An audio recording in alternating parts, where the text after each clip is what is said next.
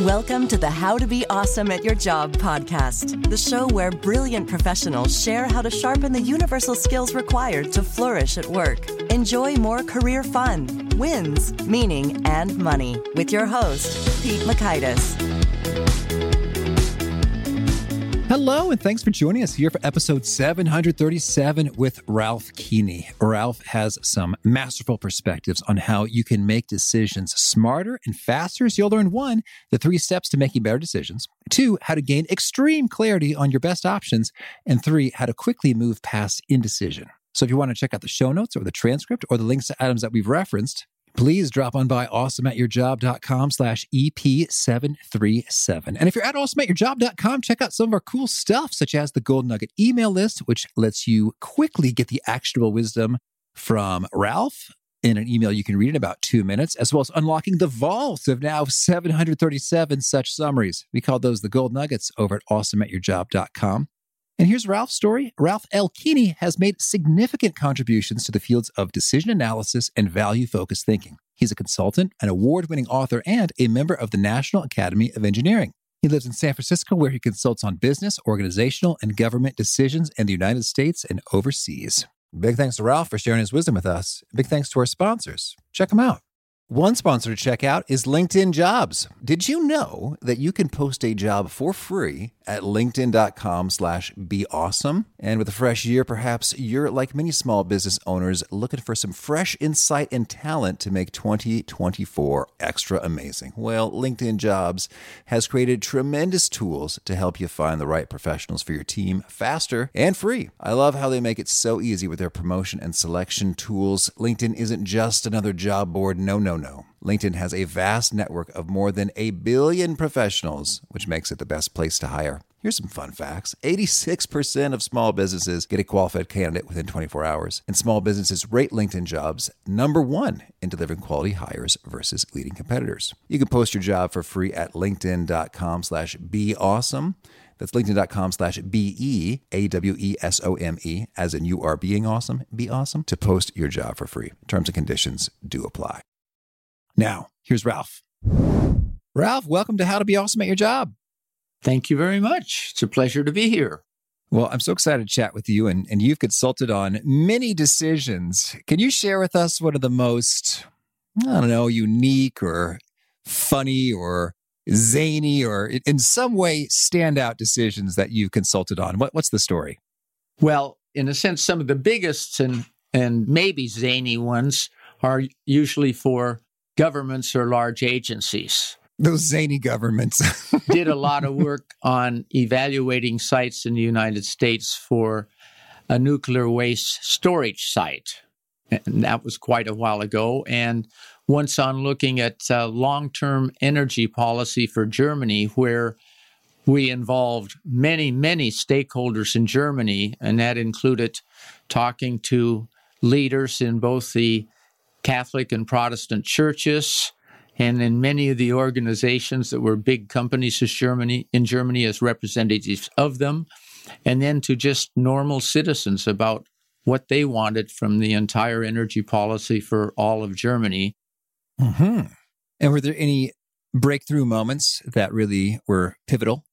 I think there were some important ones because we had a lot of people evaluate some of the alternatives intuitively, and then we helped them systematically break their evaluation into parts and put them together. So we had 2 kind of evaluations from many of the participants, and we pointed out the distinctions between kind of their intuitive, in-the-head judgment of the whole thing, what was the best thing to do, versus the more carefully thought out. And then we said, so now that you know both of your responses, choose what you think's appropriate. And most of them ended up about 2/3 of the way from their intuition to their more systematically thought out judgments. And I think that spirit holds for a lot of personal decisions. We use intuition all the time, and we should. But if we think about it a little more carefully on decisions worthy of thought, we often come up with something different. And I think it's often closer to when they put the parts together and decide what to do, to follow their well thought out judgments and decisions. Well, that's intriguing. And I'd love it if you could maybe share, is there a particularly surprising or fascinating or consistent discovery you've encountered about decision making that has come from your many years of working through them? Well, I can share a simple thing that came through some of that, and it's very basic. The only purposeful way you can influence anything in your life, at work or your personal life, is through the decisions that you make. Mm-hmm. Now, a lot of people, when I say that, they say, well, I don't think that's true. If I decide to eat much more responsibly, that's going to improve my life. Or if I exercise routinely, get in a little better shape, that will certainly improve my life. And I say, all those are correct, but none of that will happen unless you make the decisions to think about it, choose to do what is done, and then follow through on doing what you need to do to complete it. Mm-hmm. So it is the decisions, and that's basically the thing that enables you to have some control over your life and offers you that control. Yep, absolutely. That adds up to me. And well, cool. So we're going to talk a little bit about your process. And I'd love it maybe if we could start with a story in terms of someone who was struggling with a difficult decision, and then they put a few of your particular suggestions or process or skills to the test and came out with a cool outcome. Could you share such a story? I can, but I just start with one comment. How did we learn to make decisions? And the point is, none of us learned how to make decisions. We just picked it up. We started very, very young. You know, you're hungry. So how do you communicate that? You holler. It's maybe not such a conscious decision, and obviously the word's not known, but those were many of our actions when we were very young. And decision-making is a skill, but most of us have never learned it as a skill. In fact, we've never learned how to make decisions. It's all picked up, and it comes with some useful techniques that we all use, and it also comes with a large number of cognitive biases and shortcomings that we take that degrade the quality of our decisions. Mm-hmm. So to get to your point, let me give a rather simple decision but important, that all of us probably have faced. It could be you have an opportunity to have a dinner with somebody very important in your company that might even help your job, or with somebody in another company where you might be interested in a job and you've never met them. You're excited. You think about, what do I hope the dinner is? And it's, well, convenient restaurant to the hotel the guest is in, quality food and local cuisine. And you go to the hotel and ask the concierge, do you have a restaurant like this nearby? Well, of course they do. 2 blocks away. So you make a reservation. The important person comes, you're excited, you meet them at the restaurant, you go in, the food is tremendous, but the evening is a disaster. It was way too noisy, you couldn't have a good discussion, you didn't learn much about them, and they hardly know who you are. Now, that particular case could have been changed dramatically with a little bit of clear thinking about the decision, and particularly this example can illustrate the 3 fundamental components of every decision that are worthy of thought.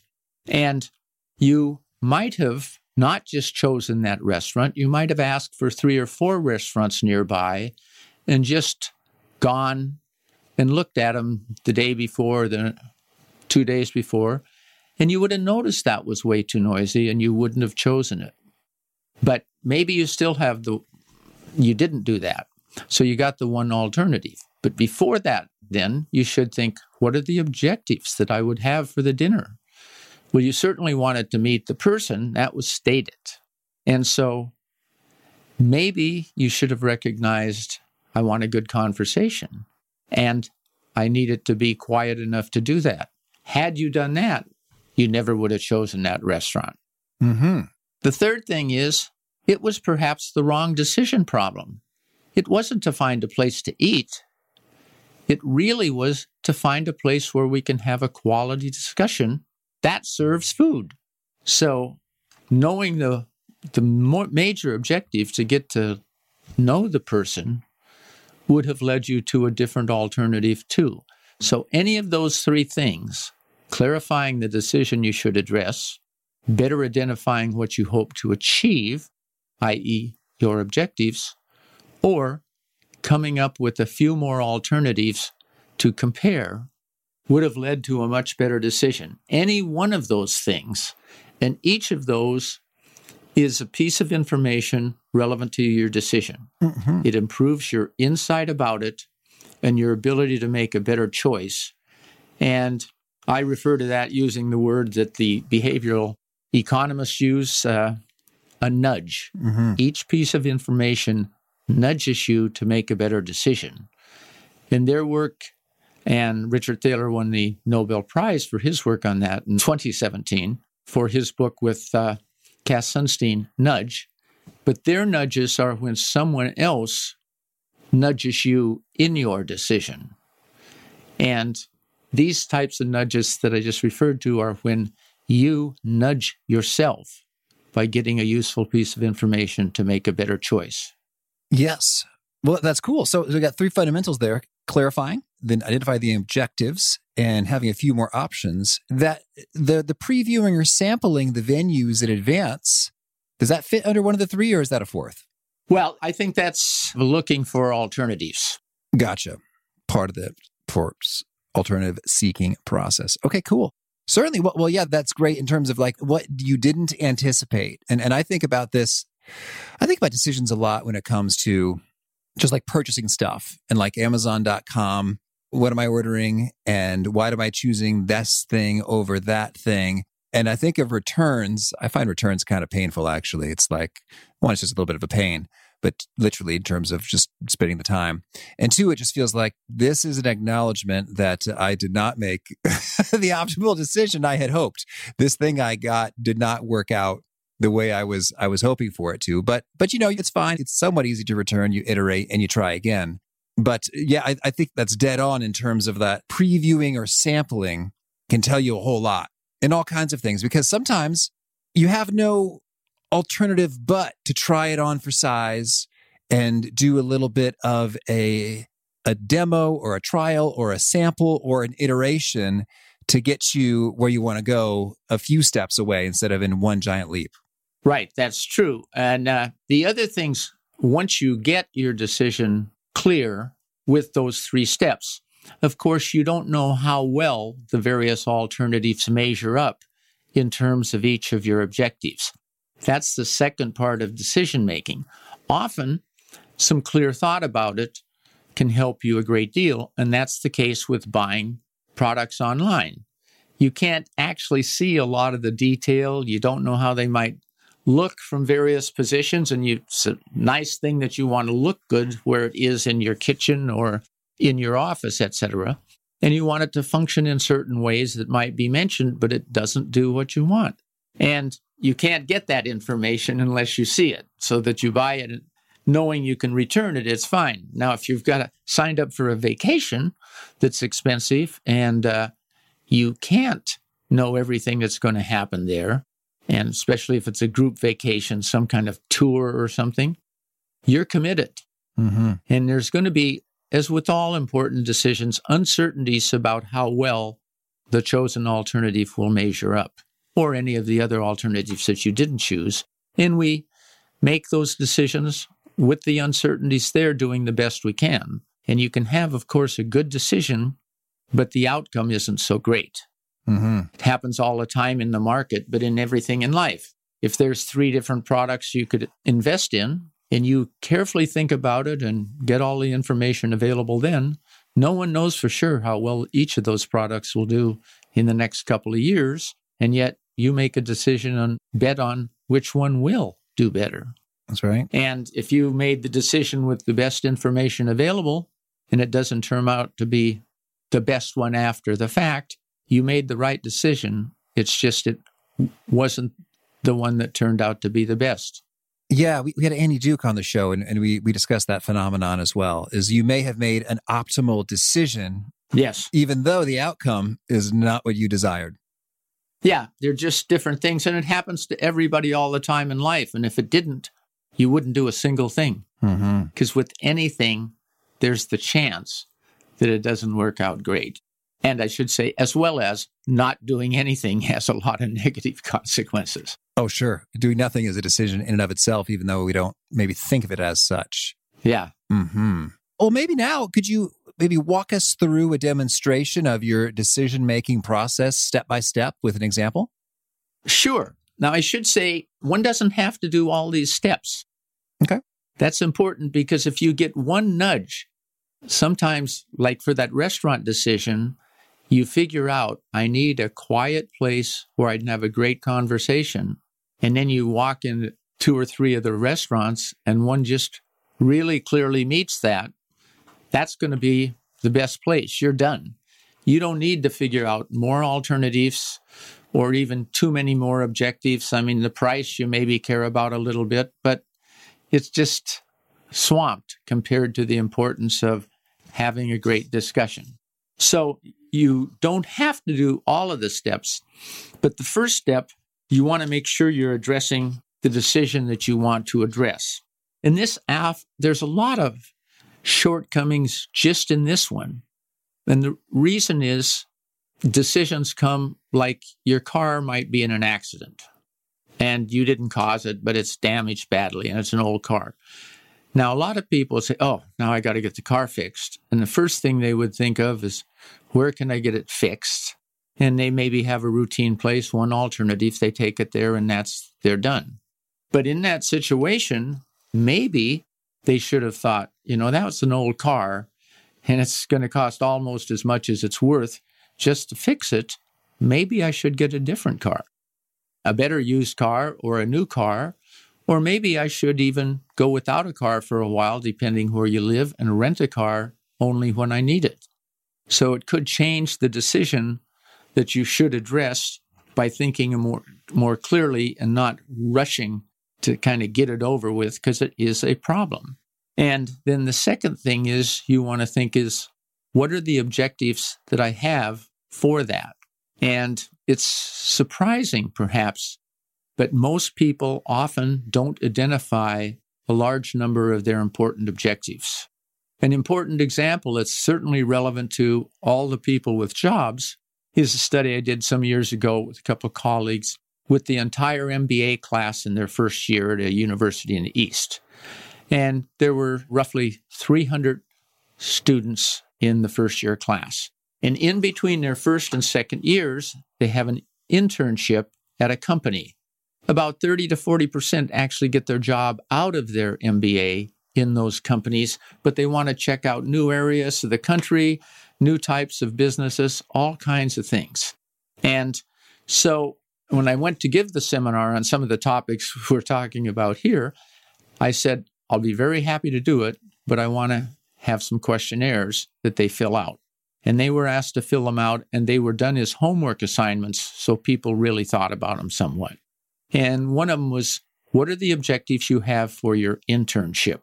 And the students wrote their objectives down. And it's like to learn a lot about a new field, see another part of the country, learn special things about how businesses work, meet some people in this field, all kinds of things.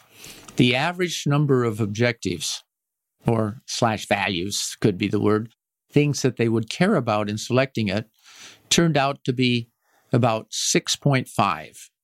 Okay. Independently then, my colleagues that I'm working with, we thought about the objectives from knowing a lot of MBAs and things, and we created what we thought was a pretty full list, because we put everybody's objectives in that they had.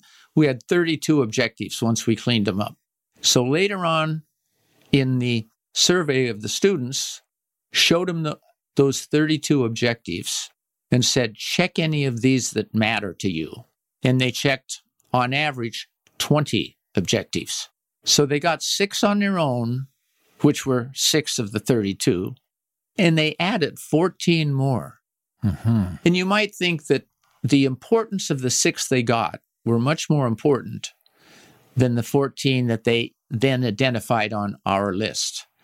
So we had a later question that showed them everything that they either got on their own or came from the list in a different order. And so we said, rate the importance of these on a scale from 1 to 9.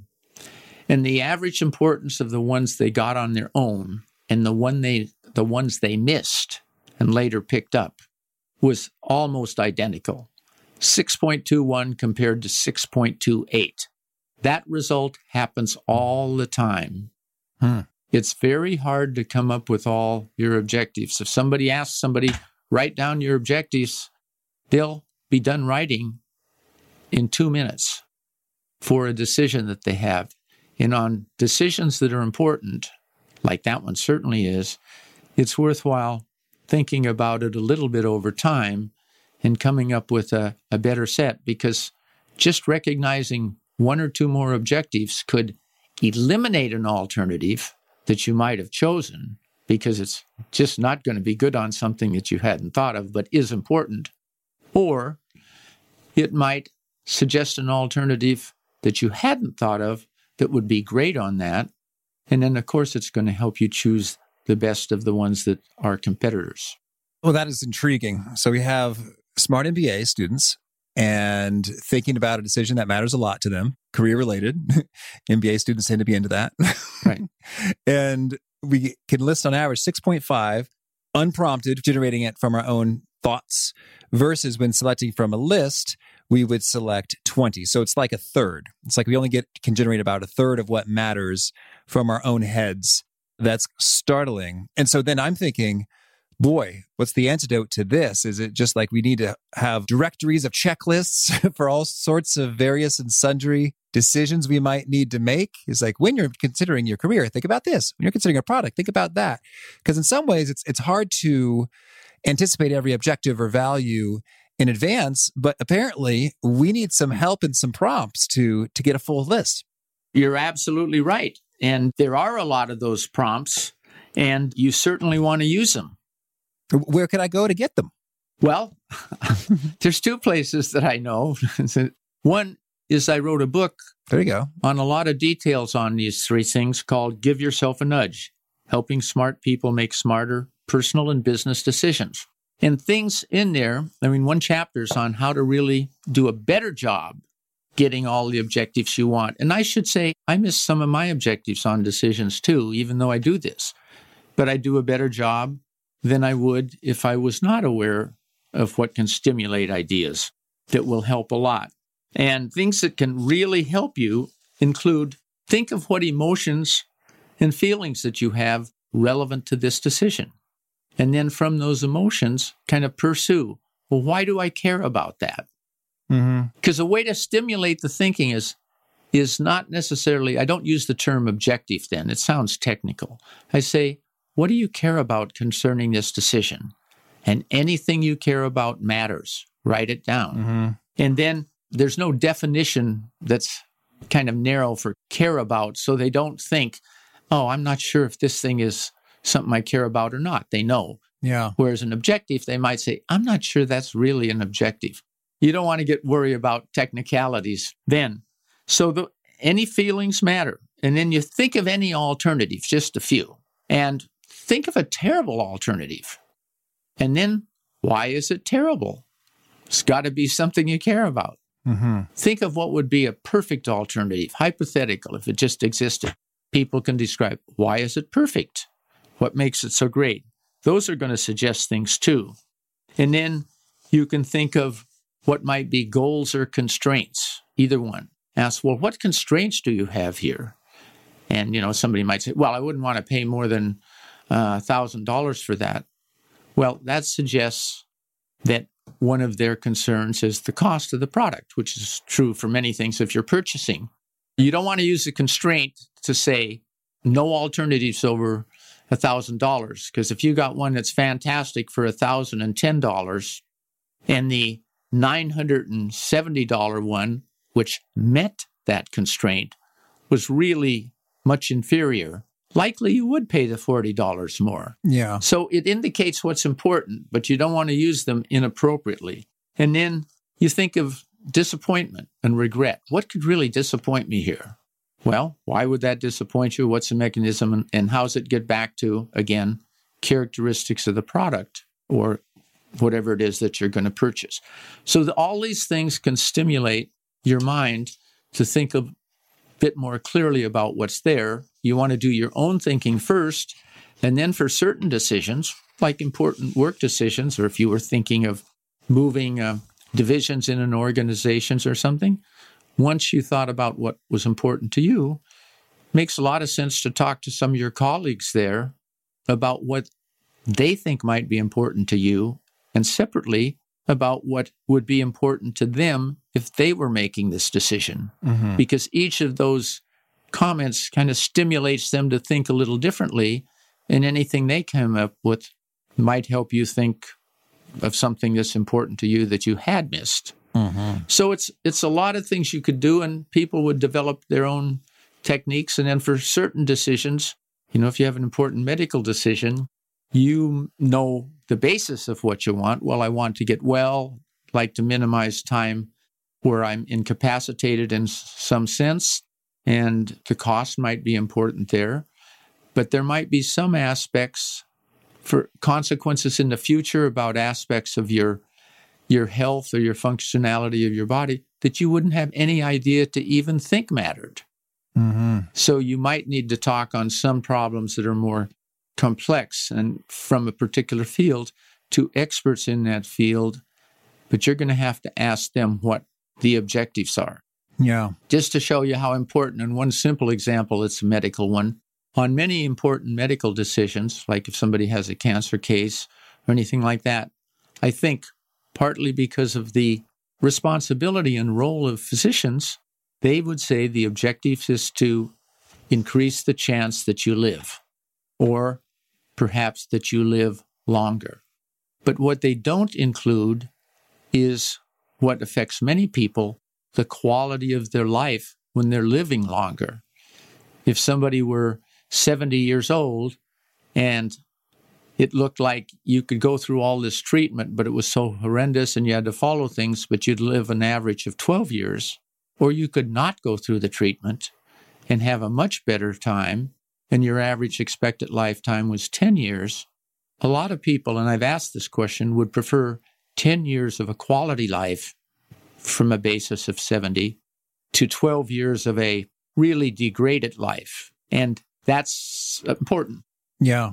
Oh, Ralph, so much good stuff to chew on here. And I very much like your approach better than having an endless compendium of checklists that I need to reference, but rather generating your own emotionally. What do I care about? Why? What would be a terrible alternative? Why is that a terrible alternative? What would be the perfect alternative? Why is that a perfect alternative? What are the goals? And this reminds me of some of like the best coaching questions really drive at these sorts of things, like what do you really want and what else? Or what does wild success look like? Or imagine we're looking back at the end of this and it was a smashing victory or a smashing defeat. What happened and why? That begins to surface it. And then I love it. Once you've got a nice list to start from, you can check in with somebody else and they can build up and develop it. And I like that question a lot. What would be important to you if you were thinking through this? And that very well could be something completely different in terms, I guess I'm thinking a lot of times with career decisions, I think there's some research, maybe you know better than I, Ralph, there's some research that suggests that we can sometimes be short-sighted in terms of thinking about this one opportunity as opposed to what pathway does it lead us down into the next job or the next job or the next job over 5-10 years and progression and pathways. So, but that's something someone else who's been in the game may very well flag for you. And so that's cool. And Ralph, is there a magic number? Like, let's say a decision really counts big time. I imagine that we're going to get some diminishing returns in terms of we talk to, I don't know, 2 people, 5 people, 20 people to get their input. Is there a sweet spot or point of diminishing returns you recommend when it comes to advisors or counselors? Well, sure, but it might depend on what the decision was. I mean, there's 2 things related to that. One, you don't want to make perfect decisions, whatever that would be. It would take you way, way too long. Or I should even say, always try to make the best decision. If that just means I do my best given the time available and appropriate for the decision, that's fine. But if it means I'm going to search till I find the best alternative, it's usually nutty. It takes way, way too much of your time, and it's the same issue I just mentioned. You degrade the quality of your life because all you're doing is procrastinating and worrying about this decision and trying to do better. Whereas if you would have just made the decision earlier with what you knew, it might have been a pretty good decision, and then you have time to enjoy your life. It's worthwhile breaking life, for this point, into two things. The time you spend making decisions and the time you spend enjoying life as a result of your decisions. And enjoying life could be doing work on problems in the company too, because that's interesting and stimulating, etc. But per se, that's just getting useful information. The decision per se, you don't want to spend everything making decisions. You want to spend it. The overall thing is to have a productive and enjoyable life that contributes to you, your family, friends, and country, and whatever your objectives are. Yeah. And that should guide all the uses of your time. Now, there's one other really key thing a lot of people don't think of where they'd have a lot of control. And you think, where decisions come from? Well, a lot of them come from problems. And the easiest place to put it is personally. If I get sick, I have a decision problem. I have to do something about it. If my car's in an accident, I got a decision problem. I need to do something. If I'm not doing very well at work, I got a decision problem. I need to deal with it. And all these are basically a consequence of others' decisions or circumstances, like you got sick or a car wreck, or somebody assigns you something. And often they're problems. And when those happen, the quality of your life drops a little. No one wants to be sick or have your car wrecked or not doing well at work. And so you try to make the decisions to improve them to get back to where you were before these problems occurred. But you typically don't get above where you were. The only way to get a better life is through what I call decision opportunities, not decision problems. And these are the decisions you create for yourself rather than the decisions that are, in a sense, dumped upon you by others or happenstance. And if you're at work, you can think of, how could I contribute more to the organization? And you want to think of yourself, because there's two objectives in any decision in the company, I think, or an organization. How can I contribute more to the organization? And how can I contribute to my life? And that's your decision. You think of, what could I do that would do both of these? And I've certainly been in a situation that works. When I went to a consulting firm in San Francisco, I said to the boss, there were 700 people there, and I said, I think my responsibility is to contribute professionally and financially to the firm. And subject to that, there's no other constraints on me. Is that a correct representation? And my prospective boss, executive vice president in the organization, kind of sat up straight and thought about it. Never heard that before. And he said, yeah, I guess that's about right. It's like, and obey the law, please. And I could do that because I could bring in work where I worked on decisions so they'd make money. And I think I could do that work well and publish it and contribute to the reputation and knowledge of the skills of the company. And I knew it and they knew it. And then I could do anything I wanted. I mean, there were not stupid stuff, but it's not like I had hours or couldn't take a time off anytime I wanted it, because I made sure that I was definitely contributing more than I was taking, which was the pay. And so these decision opportunities at work, you can go, and in this firm, sometimes I'd go, there were all kinds of tasks need to be done in any firm. And some of them your boss might do or others. And you think, gee, I might like to learn how to do that. You can propose to do a task that your boss maybe spends 4 hours on a week to do. And it's a little boring for him or her. So you say, I'm willing to do that and learn how to do it and do it well. They might be very happy. And you can often get out of something that's 4 or even 6 hours a week that's less important to the firm and a lot more boring by making this proposal. It's better for you and better for the firm. And that's what you want to do figure out decision opportunities that are something to be pursued that really help your life at work or personally. That's lovely. Well, now I'd love to shift gears and hear about a few of your favorite things. Could you tell us a favorite quote, something you find inspiring? I think what really inspires me is people who think about what they really want and put in very good efforts to achieve those things. And some of the simplest cases is when what people want are straightforward.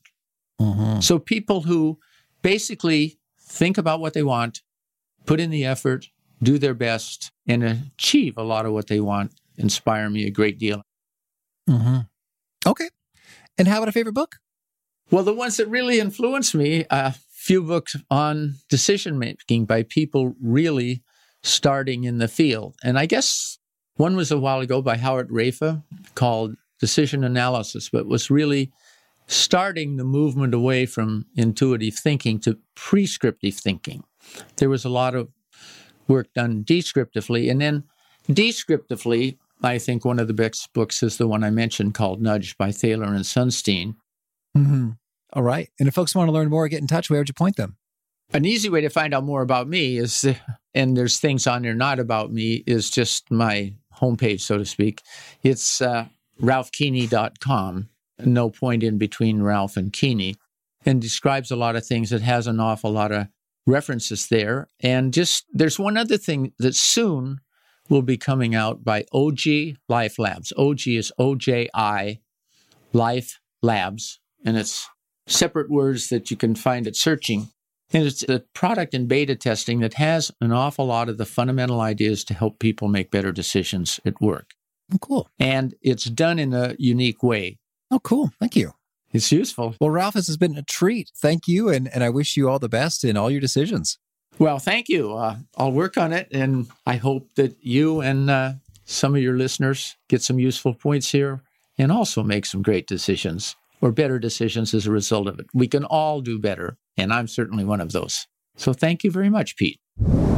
I so love what Ralph had to say about that case study with the MBAs when it comes to career decision making.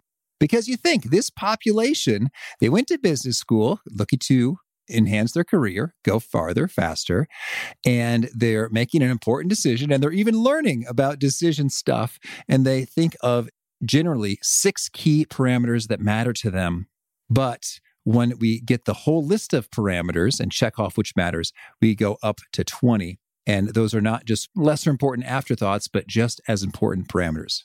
Now, I'm a dork who likes my case studies and examples well quantified, so Ralph really delivered the goods here. I think that's just so telling that if you stop, think, do a little research, chat with some other people, you may very well triple the number of considerations that you go after and that you could just have easily have totally overlooked and made the wrong call because you're focusing on 6 things when 14 other things are well sufficient to sway things to another path. Great stuff from Ralph. Again, the show notes, the transcript, the links to items we've referenced are at awesomeatyourjob.com/EP737. Hope to catch you next time, and peace. Thanks for listening. To get the most out of the show, we recommend 2 key things. First, check out the extra resources at awesomeatyourjob.com. You can find this episode's transcript and links, as well as the perfect episode for your situation. You can search the full text transcripts of hundreds of episodes or explore episodes tagged by topic and competency covered. Second, subscribe to the podcast and get future episodes automatically. You can subscribe by telling Siri and several other smartphones and speakers, subscribe to the How to Be Awesome at Your Job podcast, or by tapping subscribe in your podcast player of choice. If you'd like some extra help figuring out podcasts and how subscriptions work, visit awesomeatyourjob.com/subscribe for guidance. Hope to catch you on the next episode of How to Be Awesome at Your Job. Let's jump into Peppa's world of play. Look for spring flowers, hunt for muddy puddles, and bravely explore exciting places with Peppa playsets. Peppa Pig, inspiring kid confidence.